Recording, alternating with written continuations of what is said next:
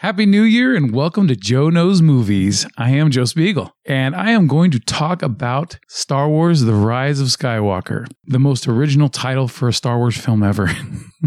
I'm just going to get into this shit, man. All right, starting off with, I do have a respect for this movie. I have a huge amount of problems with it, but I respect J.J. Abrams big time for this because the monumental task that the man has, that he had before him with trying to placate so many people and trying to right the ship, so to speak, from, the way it deviated because of Rian Johnson's treatment of The Last Jedi. Because JJ came into this with a plan with The Force Awakens. And Rian Johnson, normally I respect the fact the guy tries to change things. I do. But when it comes to Star Wars, it's better when you have, like, say, the Marvel plan, where it's planned way ahead of time. And so they have a good direction of where they're going. But by the time you get to this film, The Rise of Skywalker, it just has become this huge jumbled mess that I am so surprised that this movie did not suck. Because it could have. This movie could have easily been a complete travesty. And it's not. It is not a travesty at all. It is, I will have to be honest and say, I am completely underwhelmed by this film because, look, I'm a Star Wars fan. I'm not the biggest Star Wars fan in the room, but I am a Star Wars fan. I've been since I was a little kid in the 80s. So I hold Star Wars to a certain standard. And it's weird because I remember when I had problems with the prequel trilogy. And now I can actually compare the prequel trilogy to this new trilogy, because even though the prequel trilogy does have a ton of problems, at least it was grounded. It was consistent. There was a plan. George Lucas had a plan for it. Even though Attack of the Clones was kind of a filler in between, it still had a plan, and it felt like Star Wars from start to finish. When you watched any part of those films, it was Star Wars. But with this new trilogy, with parts of The Last Jedi, and especially with The Rise of Skywalker, it didn't always feel like I'm watching Star Wars to its full potential. And that's the problem, is that it's inconsistent. So going back to J.J. Abrams here's the thing, okay? The guy is trying to bring it back onto the path that he had, the plan for, which I had a feeling that the whole Palpatine storyline was going to be set up in the second film. If he was going to do The Last Jedi, he would have already started setting it in that direction. It would have been actually fascinating to see how he would have done this if he had stayed on board to do The Last Jedi instead of bringing Rian Johnson on board. So to see what's going on now with this film, it's just, oh man, I don't want to say flabbergasted, but yeah, I'm just almost confused, yet respectful of the fact that he was able to make an entertaining movie, because this movie overall does not suck. It is entertaining. It's actually, it can be a little bit fun at parts because, hey, you know what? No matter what, it's Star Wars, man. Star Wars is awesome. We love Star Wars. And I don't want to be one of those angry, bitter fanboys. That's not me. I don't want to be on the bandwagon of hatred for this movie. But I also have to be real to myself. And even though I did have high expectations, I do see the problems. And some of them are unforgivable because there was some really great ideas in here that should have been played out along this whole trilogy way better than they were. The whole Emperor coming back thing, there was a storyline there that they could have done something way better within, instead of, oh, by the way, I'm still alive and here I am. And I've already built a whole armada of ships that can destroy everything. And like, okay, great.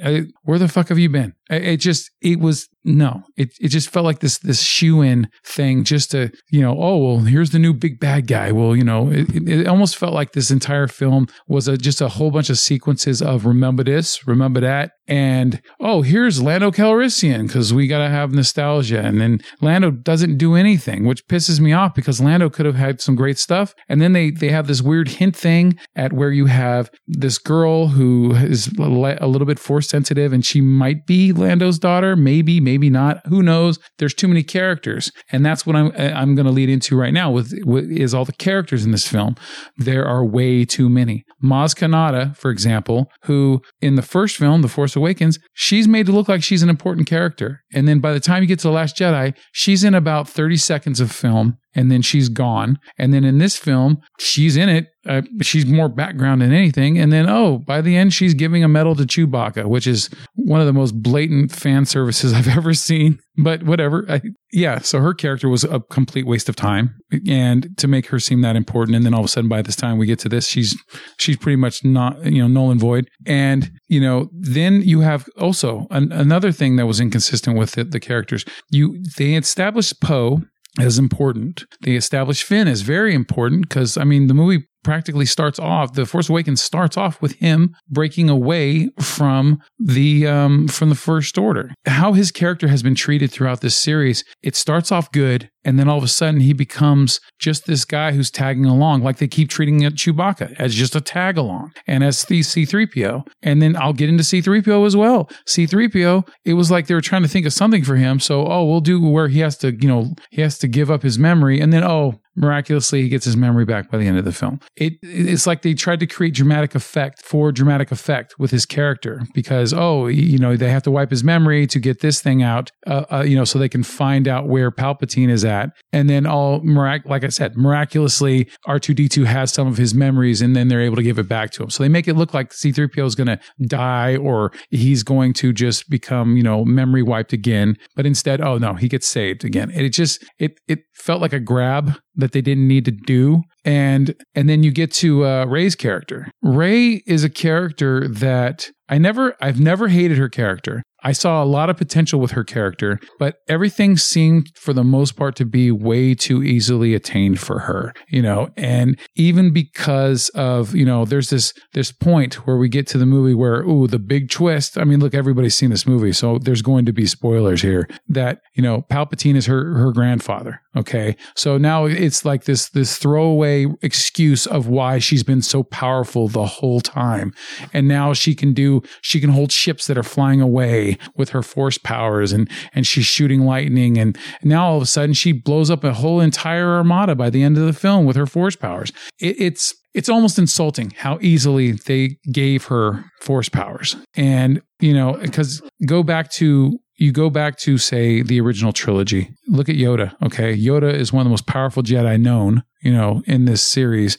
And yet he had to concentrate extremely hard to make the X-Wing come out of the swamp and in front of Luke Skywalker. So to see her be able to do the things that she did, regardless if she's been, manipulated by the Emperor and all this stuff when she was a child, it just felt like, no, it was just too easy. And she didn't earn it. This was not earned. And that's what bothers me about her character, because she could have been way better written than she was. Now, the only character that I've seen in this entire trilogy that got the best amount of consistent, justice, if you will, is Kylo Ren, played by Adam Driver. It's the first film, Force Awakens, starts him off really well. He has to kill his father so he can, go down this path to the dark side. And it was really good. It was powerful. And I liked it. I still to this day love how that turned out. It was really good. It was powerful. But, then his character didn't get enough to go off with it. And even though his character stays strong throughout this whole series, and by the end of this one, his character arc, it's not great, but it's still, like I said, it feels the most consistent out of every character that's been in this series. Okay. And like he seemed like the most loved. All right. And then you have a bunch of other characters. You've got Rose Tico, who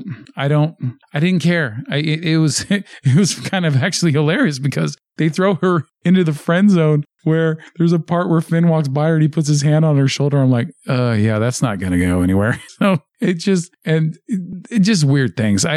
This movie is, I'm going to buy it on Blu-ray so I have a complete set of films. But if I don't ever see this movie again, I'm not going to be disappointed. It's almost like watching the final season of Game of Thrones. I don't care if I ever see it again. Of course, let me correct myself to a point here. Game of Thrones was way more of a slap in the face with the final season than this movie is. Okay? Because at least with this movie, it was fun. There was still a lot of fun things that were happening. There was still some humor in it, and it's Star Wars no matter what. So I'll give it that. Game of Thrones has just ended up, anyway, I don't even want to go there with that one, regardless of all that stuff.